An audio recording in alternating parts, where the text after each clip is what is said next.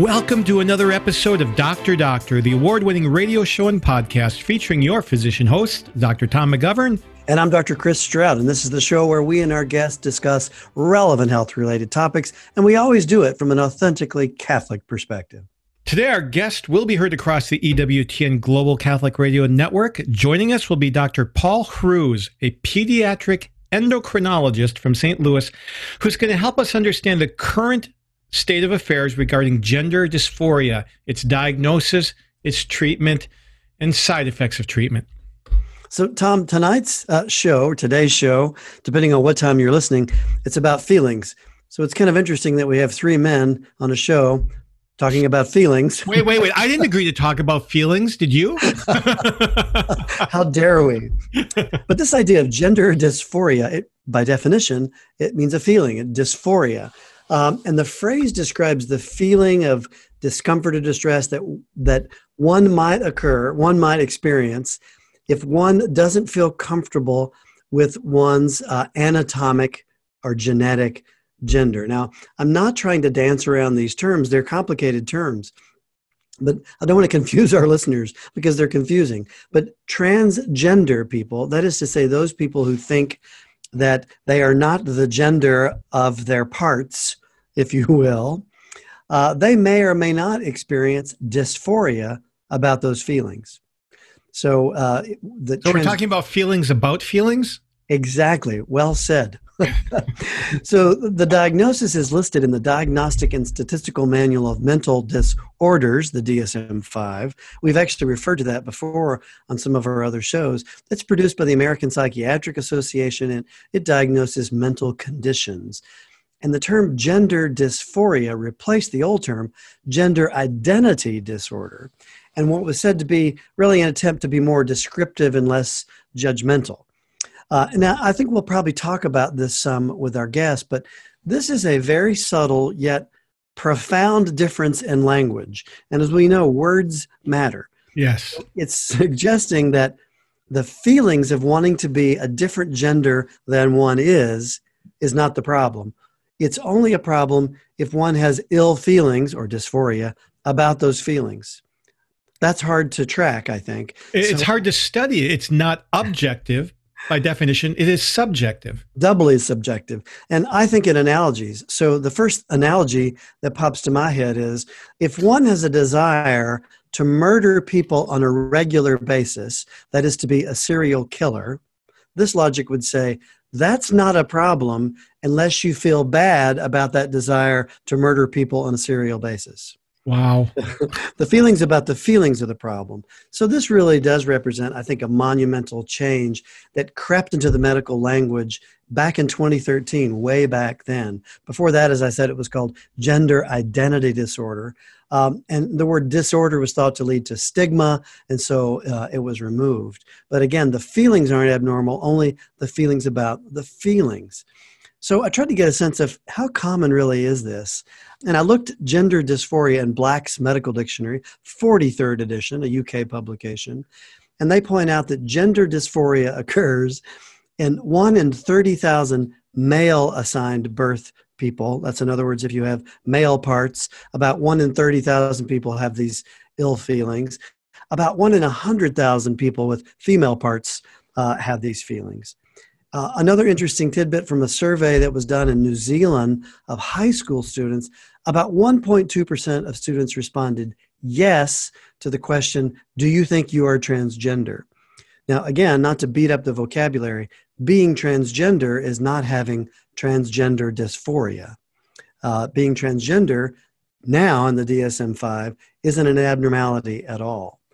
So because of the real difficulty in finding much in the way of scientific literature that I felt like I could trust, I decided to do what I think we Catholics ought to always do. And I turned to the church and looked at church teaching on the topic. Easy, right? Not so much. Why not? Why wouldn't it be easy? Well, it's not as simple as it sounds. There's a lot out there that's written about church teaching, and there's numerous opinions about church teaching on the topic.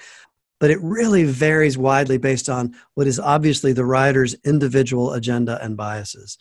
I did find a terrific resource from our brethren to the north in the great white state of Canada, the great white north, right? From a bishop from our brethren in the Eastern Catholic Rite, specifically the Ukraine Catholic Rite, in a publication called Bioethics Matters, a really great website.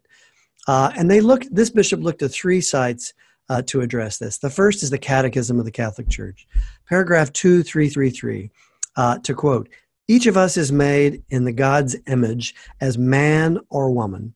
Pretty straightforward statement. Gender identity is determined at conception, genetically, anatomically, and chromosomally. And a person must accept that objective identity. That's very clear from the Catechism. It is. The next publication the site references is the Compendium of the Social Doctrine of the Church, 2004, section 224. And I'm paraphrasing it. Everyone should acknowledge and accept his or her sexual identity. And then lastly, a beautiful quote from Pope Benedict XVI in an address to the Curia, December 12th, way back in 2012. He says, and I quote, "There's no doubt that the Church, while sympathetic to those who have this condition, does not condone any move that would attempt to alter the person's body to represent the opposite gender, although it would recognize counseling therapies that try to alleviate the dysphoria or distress that exists," end quote. So 3 great resources there for our listeners if they want to track those down. B16 even admitted getting rid of the bad feelings about the feelings was a legitimate thing to do. Absolutely. Absolutely. But changing one's body to one's desire was not okay. So listeners, I guess let me offer a word of caution as we begin this show. Before you begin searching for guidance on this topic, you must be very careful what you read. And if the writer appears or outright contradicts the Catechism, if you find a contradiction, click away, lest you be misled. And I think probably most importantly, listeners, and in all sincerity, if someone you love is struggling with a gender-related issue, please don't think for a moment that we here at Dr. Doctor or our guest intend to sound insensitive to the potentially devastating problem. I mean, just the opposite. It's because we are all men and women created in the image and likeness of God that we all deserve to be treated with the utmost care and dignity as a human person, right? It also means, though, not whitewashing over this devastating problem just by playing around with the language that we use to diagnose it, while ignoring this actual fundamental problem. So doing that is to ignore the problem and thereby ignoring the dignity of the person that's struggling with the problem. So being ill at ease with your genetic makeup, that's a psychiatric problem. You can't dress that up. It's a disordered state within the natural law, and it deserves to be called what it is, and those with it deserved to be helped by us and hopefully people a lot smarter than us. And we have one of those a lot smarter people with us tonight. Dr. Paul Hruz published an article in the Lineker Quarterly. That's the official journal of the Catholic Medical Association. It was published online September 20th, 2019. It's also been in print. It's called Deficiencies in Scientific Evidence for Medical Management of Gender Dysphoria. And he's going to talk about that. But before we get to Dr. Hruz, our trivia question. Our medical trivia question of the day, topic gender ratio. What else could it be? Of course. In 1962 and 2017, the United States had the same gender ratio according to the website ourworldindata.org. So the gender ratio is how many boys to girls are there. So for every 100 girls born each year in the United States, how many boys were born? In 1962 and 2017 and all the years in between? And at approximately what age does the worldwide ratio of males to females equal 1? In other words, it's imbalanced at birth, it's imbalanced at death, and somewhere in between it becomes about 1. At what age does that happen? You're going to have to wait until the end of the show to find out, but just after this break, we'll be back with Dr. Paul Hruz here on Dr. Doctor. Welcome back to Dr. Doctor. I'd like to introduce our guest, Dr. Paul Hruz. He is a pediatric endocrinologist at Washington University in St. Louis. He's both an associate professor of pediatrics and of cellular biology and physiology. His PhDs in biochemistry. He got his MD at Medical College of Wisconsin. And he also has the National Catholic Bioethics Center certification in healthcare ethics. And from 2012 to 2017, he was chief of pediatric endocrinology and diabetes at Washington University in St. Louis. Dr. Hruz, Paul, welcome back to Dr. Doctor. Pleasure. You've written an article that we mentioned at the beginning of the show about gender dysphoria. And, 10 years ago, it wasn't even on my radar, and now it's everywhere. What's happened in the last 5 to 10 years that this is such a big topic of interest? Yeah, you're right. That until very recently, the condition actually has been well known for decades. The people that experience an identity of who they are in their sexual identity that's different from their biological sex. But really what happened about 10 years ago is that through some advocacy efforts and some high-profile cases, for example, Bruce Jenner becoming Caitlyn Jenner, really drew the attention of the public, and really it's been present in the media, and there are many questions about why we're seeing such a rise in the number of individuals that are experiencing this difficulty with their sexual identity, their gender, as opposed to their biological sex. What people have frequently said is that these people have always existed. Now they are coming forward because there's emerging efforts to do medical transition on these people.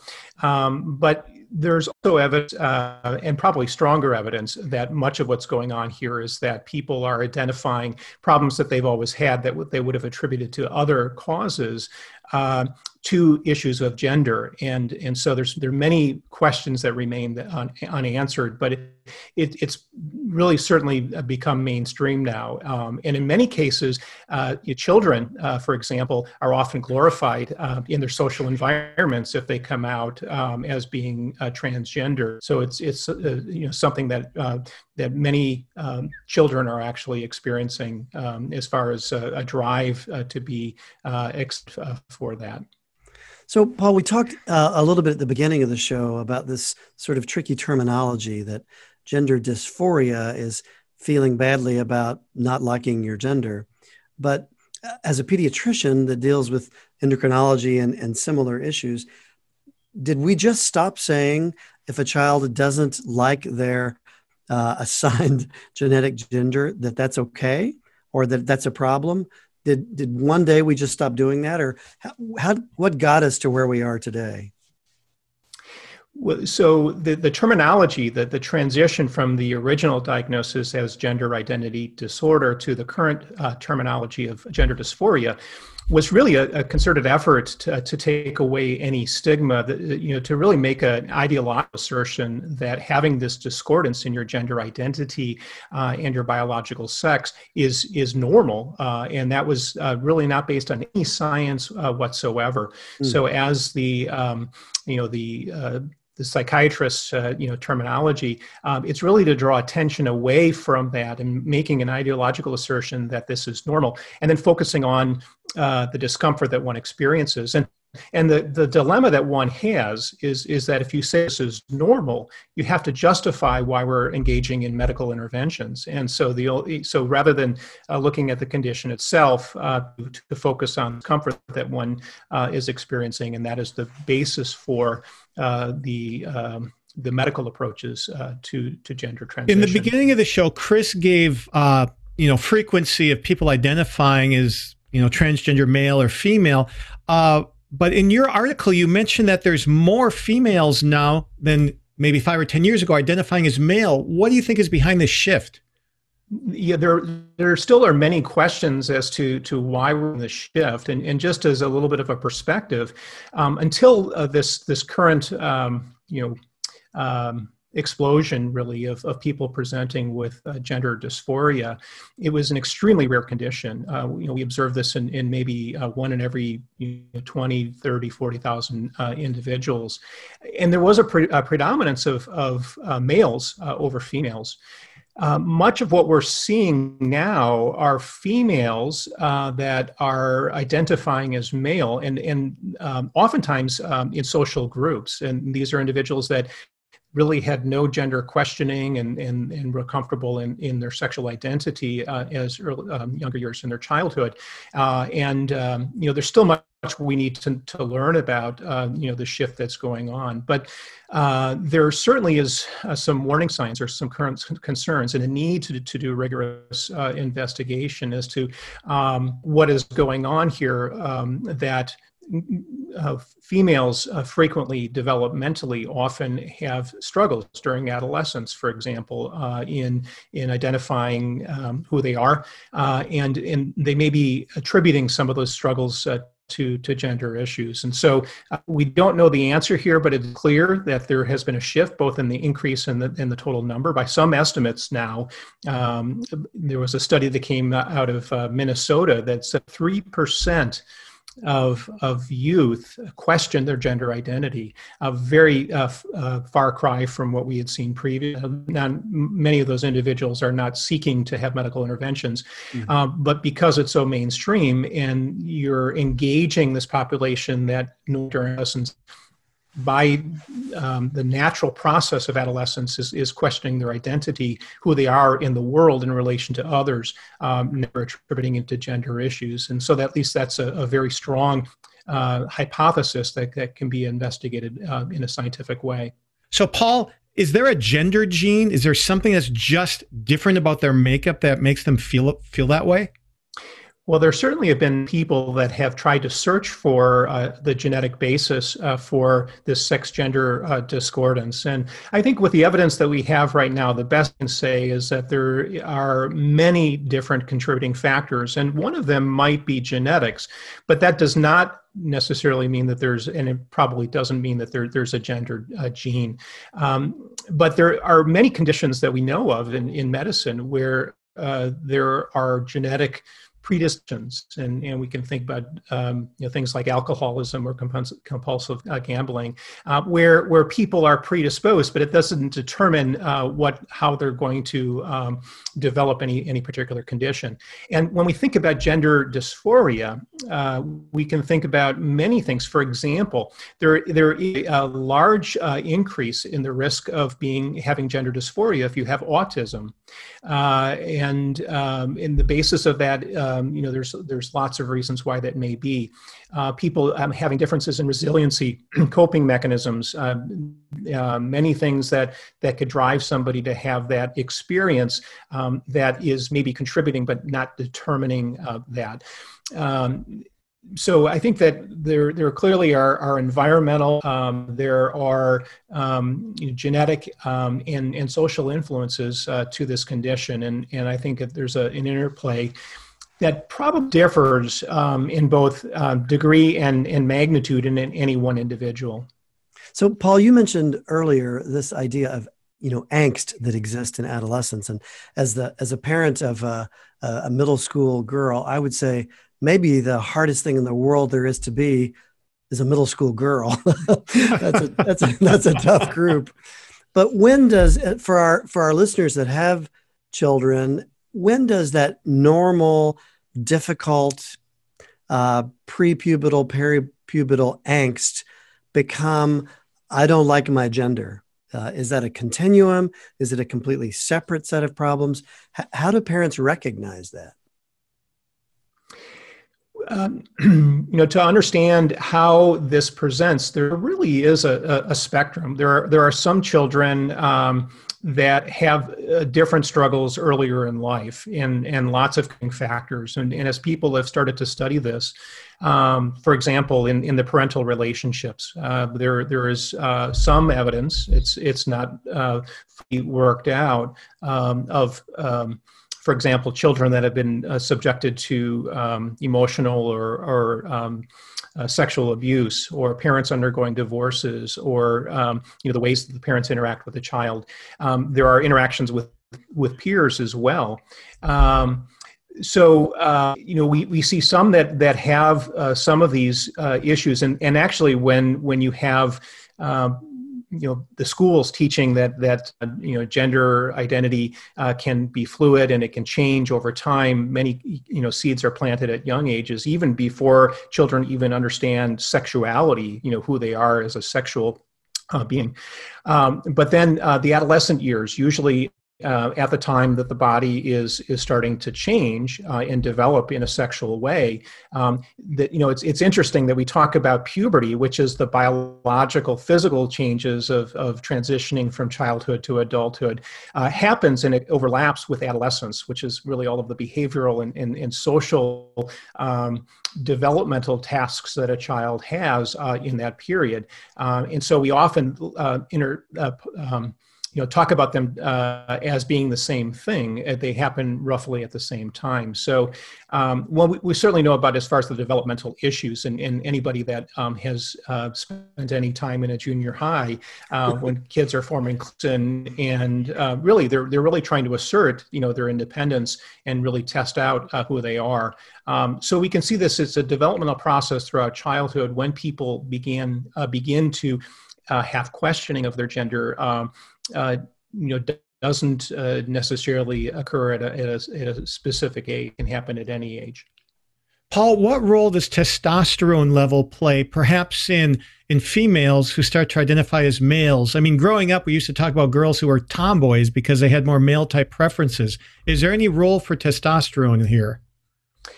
Well, there certainly are people that have investigated that, and there certainly are effects of androgens, male-type hormones, including testosterone, that affect the brain and even in development. And probably the best example, as a pediatric endocrinologist, I frequently will encounter children that have abnormally high levels of testosterone due to an adrenal problem called adrenal hyperplasia.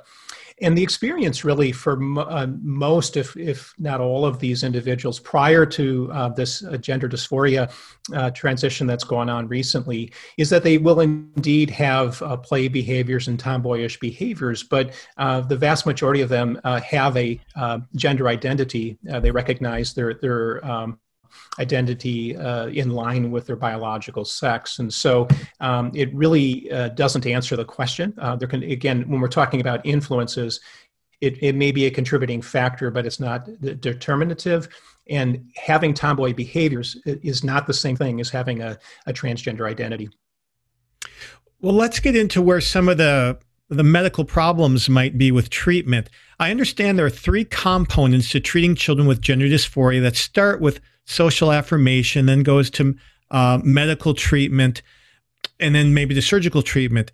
So assuming that the people doing this with these patients have goodwill, why do they think that affirming a young child's identification with the opposite sex is a good thing?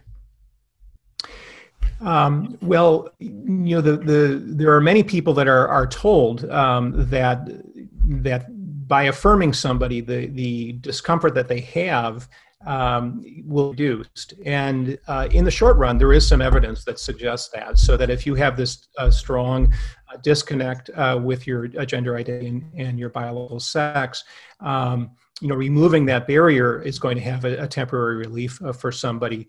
But the question is, what is the long-term effect of that? And we know the natural history for the vast majority of children who present prior to puberty, if they're merely left alone, will have a spontaneous realignment of their gender identity with their biological sex. Mm-hmm. So the goal is understandable as far as to relieve the suffering. But again, getting back to this question of a developmental issue, there are many other areas of development that are difficult and they're to go through, and they can often be very distressing and painful. But if you prevent a child from being able to experience that developmental challenge, they'll never get beyond that and develop the skills that they need later in life. And so, despite the goal to help that child, in fact, you may be actually harming the child in that way.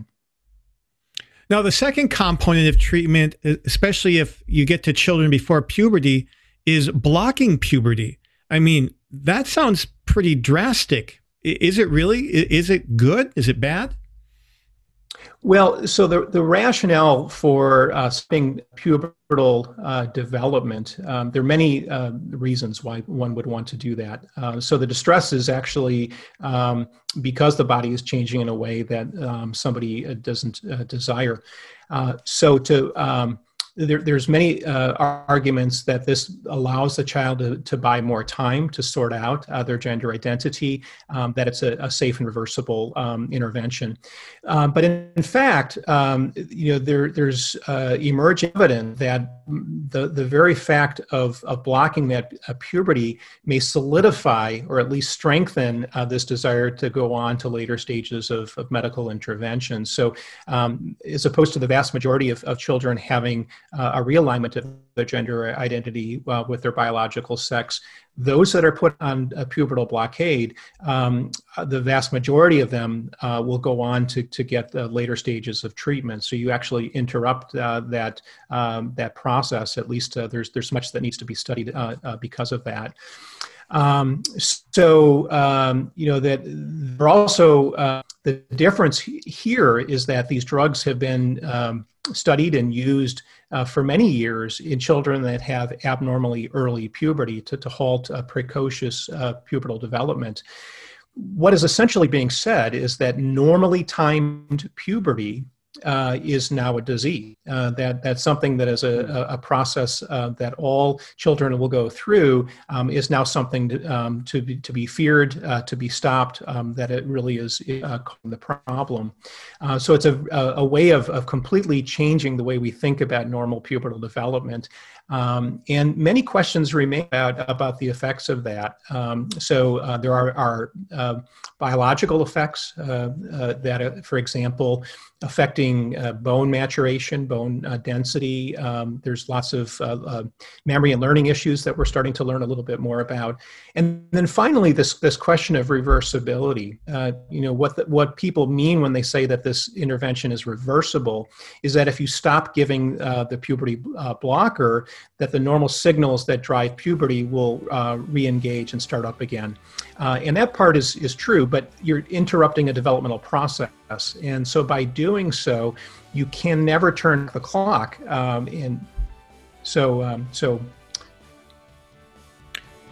So that gets us through two steps. We're going to have to take a break here and come back for more with Dr. Roos talking about what are some of the problems with the treatments used for gender dysphoria here on Dr. Doctor.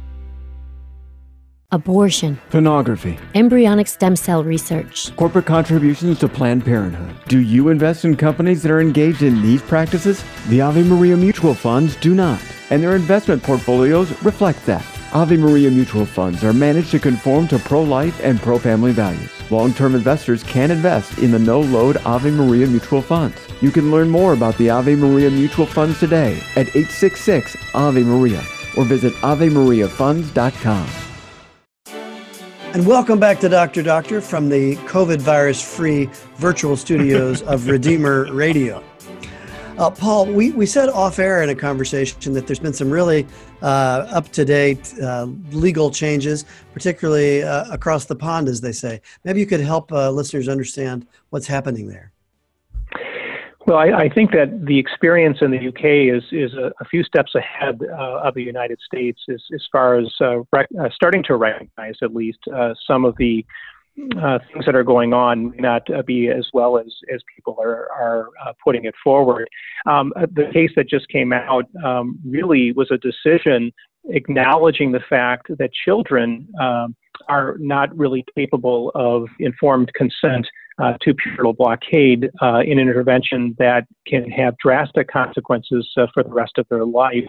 A very straightforward decision, but many people are arguing today here in the United States that children as young as 8, 9, 10, or years old are able to make these decisions about things that are going to affect future fertility and all of the medical interventions. And many times there's an advocacy effort to intervene when the parents object that the children are given that when they aren't in other areas. So the decision that came out very recently was to acknowledge that, and this really actually came out from several plaintiffs who were put on this path of medical intervention only later to recognize it didn't solve the problem. And they cite the fact that when they were desiring that intervention, they were really having other difficulties that weren't explored. So I think under this provides... age 16 in the UK, they cannot initiate it on their own, correct? That is what the ruling has said. Excellent. That's correct. Let's move on from pubertal blockade to cross-sex hormones, not only stopping your normal ones, but giving hormones of the opposite sex. What happens when that's done? So that begins a process that has significant changes in the body. And one of the concerns, so this is where you give testosterone to a female to virilize or make them look more male-like, or estrogen to a male to make them appear more like a female. Now, following the pubertal blockade, where the testes and the ovaries have not had a chance to develop, when you begin those hormone treatments, it's expected that the result is going to be sterilization or infertility. So that's one of the most serious effects of that medical intervention. But there are many other aspects of that. It's not just how the body looks, it's how the body responds to those hormones that are very, very different.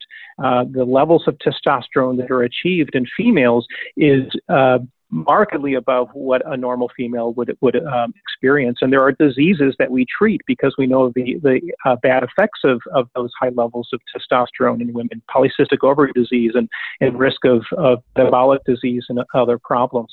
So we're exposing them to very high levels of hormone. And in many cases, we don't really even know what the long-term effects are going to be. It's not been studied long enough in children. So you could have two rooms in your clinic with two young women. One of them has unnaturally high levels of male hormones you're trying to treat because it's causing problems. In the next room, somebody could be giving a woman those same problems by giving them those same hormones. Is that correct? Is that what we've come to?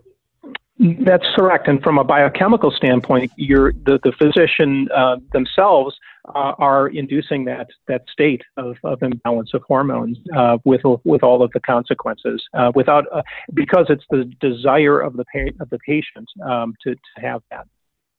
And then the next step some take is sex reassignment surgery, removing certain body parts or trying to create a false body part that wasn't there in the first place. What's the result of doing that? Do these people actually feel better? Well, there's actually emerging data where we don't really know the long-term effects in children. It really has not been studied long enough to actually know. The best data that we have are studies that have been done on adults that have gone through these surgical interventions. And when we look long-term, the whole goal is to prevent them from having a suicidal risk. And what we find is that after undergoing these interventions, the suicide risk is still markedly above. And in one study, 20-fold above the background population as far as completed suicides. So, the long-term effects are not known in children, but we certainly have reason to question whether this is a prudent way to approach this problem in solving gender dysphoria, even if the patient feels better. And many of the studies actually show that those that have regretted these interventions, they do well in the first several years afterwards, and really where they start to break out is about 8 to 10 or 12 years after the intervention.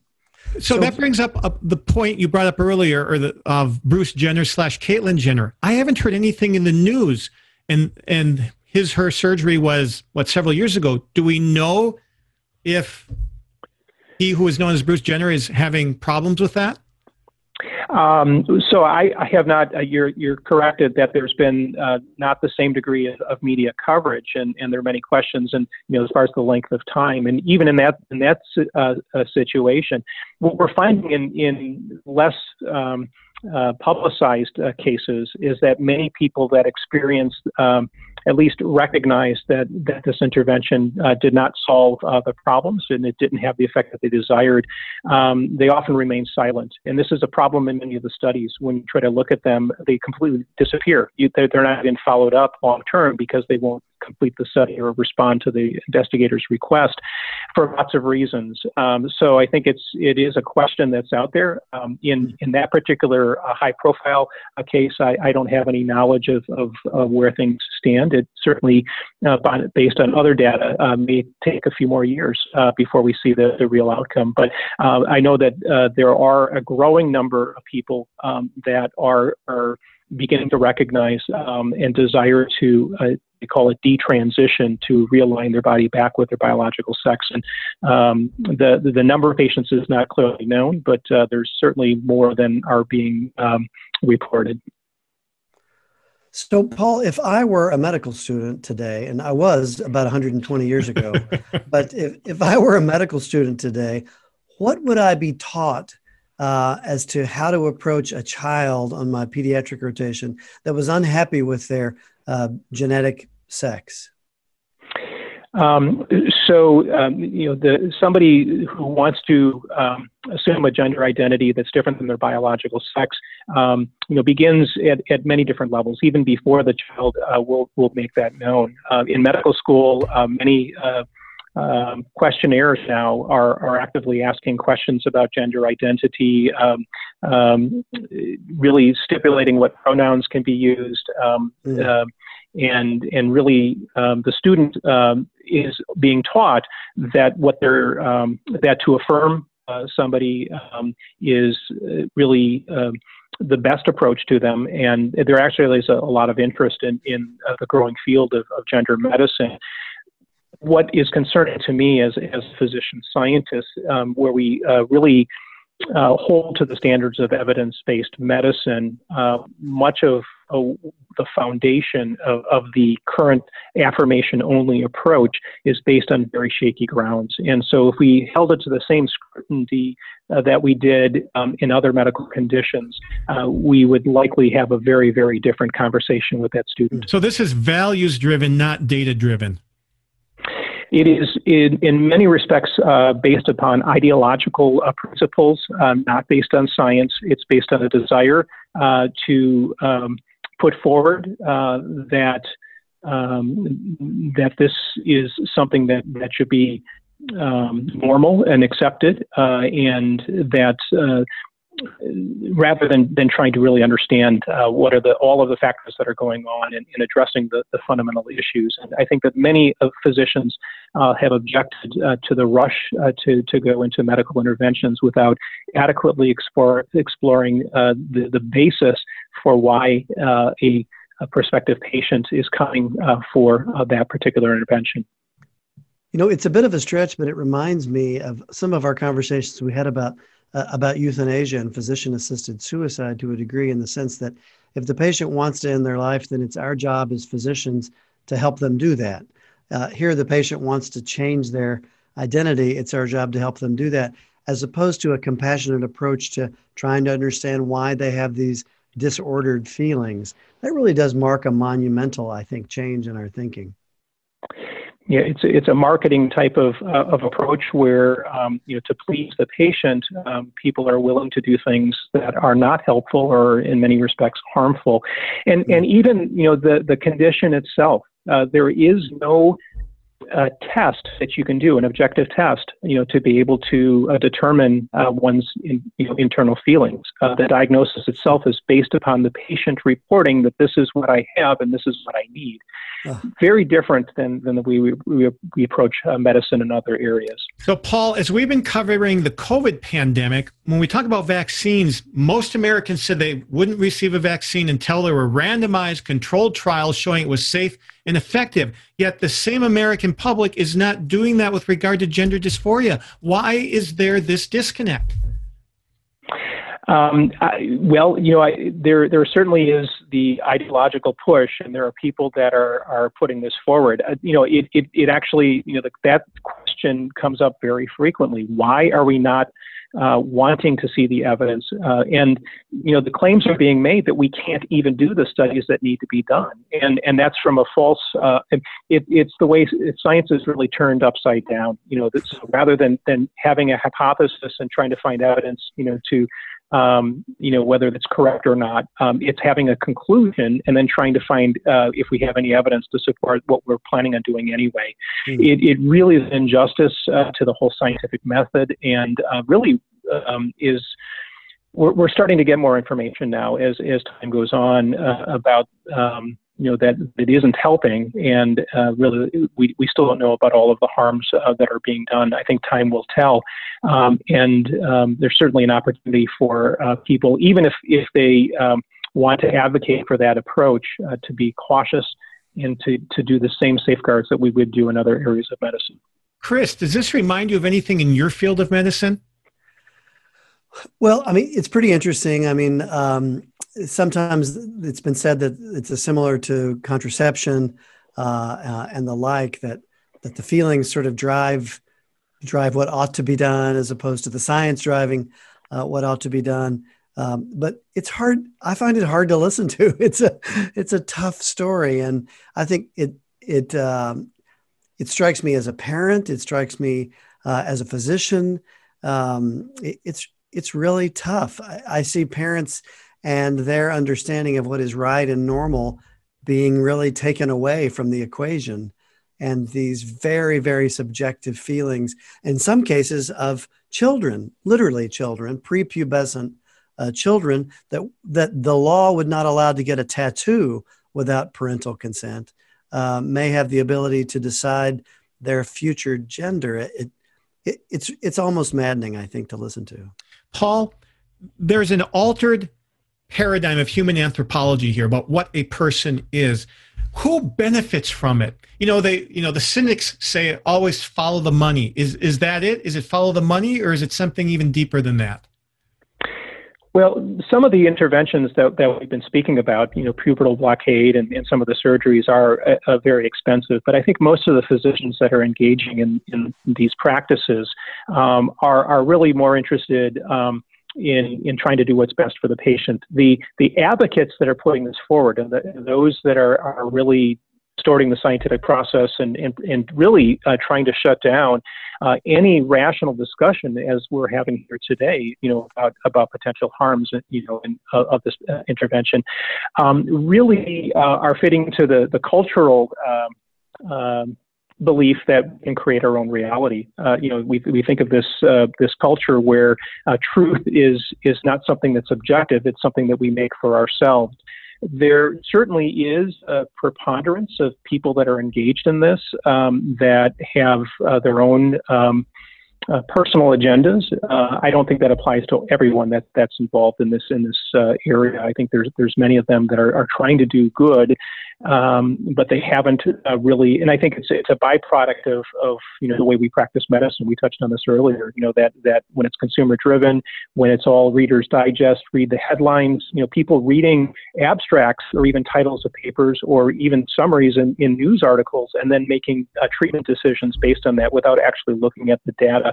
Being pressed for time and just buying the Cliff Notes version without being critical. Well, are there chinks in the armor of the data that are being recognized even by those people of goodwill who think that they're doing a good thing by helping people transition to their opposite biological sex? Well, I think this is extreme of putting forward, and we've seen this in the COVID era as well, where papers are rushed out and really not adequately peer reviewed or critically analyzed.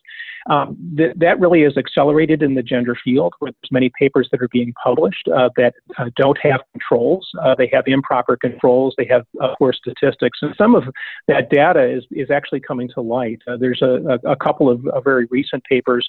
One talking about pubertal blockade, where it made the headlines. That pubertal blockade prevents suicide, and if you read the actual data in the paper, it says no such thing. It says there's an association in your entire lifetime of having suicidal ideation, and not considering the fact that the reason why you weren't put on pubertal blockers was because you had other issues.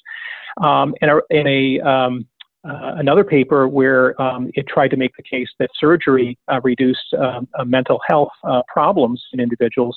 When one merely looks at the data itself, it was able to, there are many people that objected and wrote letters to the editor, and the authors themselves had to acknowledge that neither hormone therapy nor surgical intervention had any benefit on long-term use of mental health care. But rather than retracting the paper, they merely said that perhaps our conclusions were too strong. So, Paul, are there any, though, researchers on that side of the belief aisle who are starting to see that what they're doing might actually be harming patients? There are some that are beginning to be a little bit more cautious, but I think we're not actually at the point right now where this push is slowing. In fact, there's probably the drive for more and more people engaging in this practice, more and more students, wanting to choose careers in this area. So I think we're a little bit early in this, but I think what we're recognizing is that there are people out there that are not helped, that are dissatisfied, and that are really starting to express their frustration of how they were treated and put on this. And so we're starting to see those changes. There's still an effort, any attempt to bring to light some of these chinks in the armor are vigorously attacked. It's not a rational discussion. You have people that really don't look at the data. They will make ideological statements. They'll make ad hominem attacks on the people bringing the message forward. But I think as more and more people start actually either experiencing people that have not been helped or begin to critically look at the literature, I think we'll see further change. In the last minute and a half, 2 minutes, what advice would you have for parents whose children might be starting to question their gender? Well, for parents themselves, the parents want to do the best for their children, and they do have frequently, most often, a good sense of what that is. Loving your child is not the same thing as saying you can do whatever you want. Parents know this intuitively, so that they can make it very clear that they love them, that they will respect them as individuals, and that they will support them, and that really finding the right people to help them is a challenge. To find practitioners that will explore the underlying issues, is continuing to be a challenge. Well, Paul, and as we finish, is there a trustworthy resource that you could direct interested and concerned parents to? Well, I think that there's the American College of Pediatricians has put out a number of different resources. There are one of the problems with doing a Google search and going on the internet is that one will be flooded by information that contains the less than rigorous knowledge, and it's more of an ideological statement. So I think that that is one resource where one can go to at least begin the process of trying to discover what the science actually says and what people are putting forward as the best approach for these affected children. And Tom, for our listeners, words matter, as we often say. That's the American College of Pediatrics, not the American... Excuse me, of pediatricians. I'm making the mistake. Not the American Academy of Pediatrics. Correct. ACPEDS. Yes. A very different organization with a very different position on this important topic. Paul, thank you so much for enlightening us and our listeners. We couldn't thank you more. And I'm sitting here thinking how fortunate we are that you're a pediatrician and that you can be the voice of reason for us as parents and other physicians. So thank you. You're very welcome. A very important discussion. Welcome back to Dr. Doctor from the virtual studios of Redeemer Radio. And as a listener, it's time for the answer to our medical trivia question, gender related, as you might guess. Yes. So the gender ratio at birth in the United States, and it's been relatively stable for almost 60 years, is for every 100 girls born in the United States, how many boys are born? And I was shocked at how big this difference was. I'm sure Dr. Stroud isn't, because he probably keeps good data of his deliveries. And it was actually 105 males born for every 100 girls born. But we know that women live longer than men, and there's a lot of reasons for that, usually things involving power tools and large automobile-like vehicles being driven in ways they shouldn't be. But by death, there's far more females than males, in the 70s and 80s. So at what age are there as many males as females? I don't know if you knew the answer, Chris. I did not know. So right now, being over 50, I'm now in the minority as a male. So around the age of 50 or 51 is when the sex ratio, the gender ratio in the United States becomes even. So now you know. Now we're over to Chris with the top 3 takeaways from this episode. Tough to pick in such a fact-laden episode. But one that strikes me, if you took your child to a adolescent psychiatrist today, if that psychiatrist was following the DSM-5, they would tell you that it's normal for your child to want to be a different gender than their genetic gender. That's a new phenomenon, strictly speaking, since 2013. Number 2, we talked about in our last episode on COVID that science can't exist alone. It has to have policy and values to drive it. I think we learned in this episode that sometimes policy needs science to drive it. Much of what is being done in this area of gender and gender reassignment has nothing to do with good science, but really agendas instead. And then lastly, this idea that I think Paul said so well, that in this new paradigm, reality is actually quite malleable, and one can create one's own reality. That is, truth is whatever I create it to be.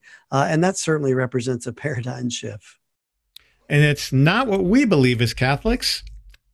And as we heard at the beginning, if we want to know what we believe as Catholics, go to the Catechism of the Catholic Church. It's all written down quite nicely.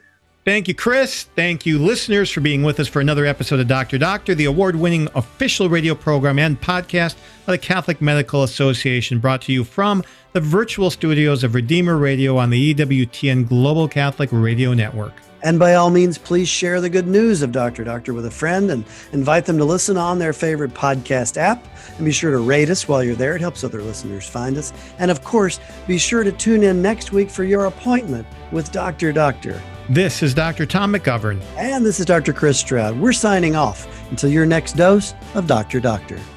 Dr. Doctor is the official radio program of the Catholic Medical Association, whose members are dedicated to upholding the principles of the Catholic faith in the science and practice of medicine. The views expressed on Dr. Doctor do not necessarily represent those of your co-hosts or the Catholic Medical Association. Find our past episodes and keep up with the latest from Dr. Doctor by subscribing in your favorite podcast app and following us on Facebook.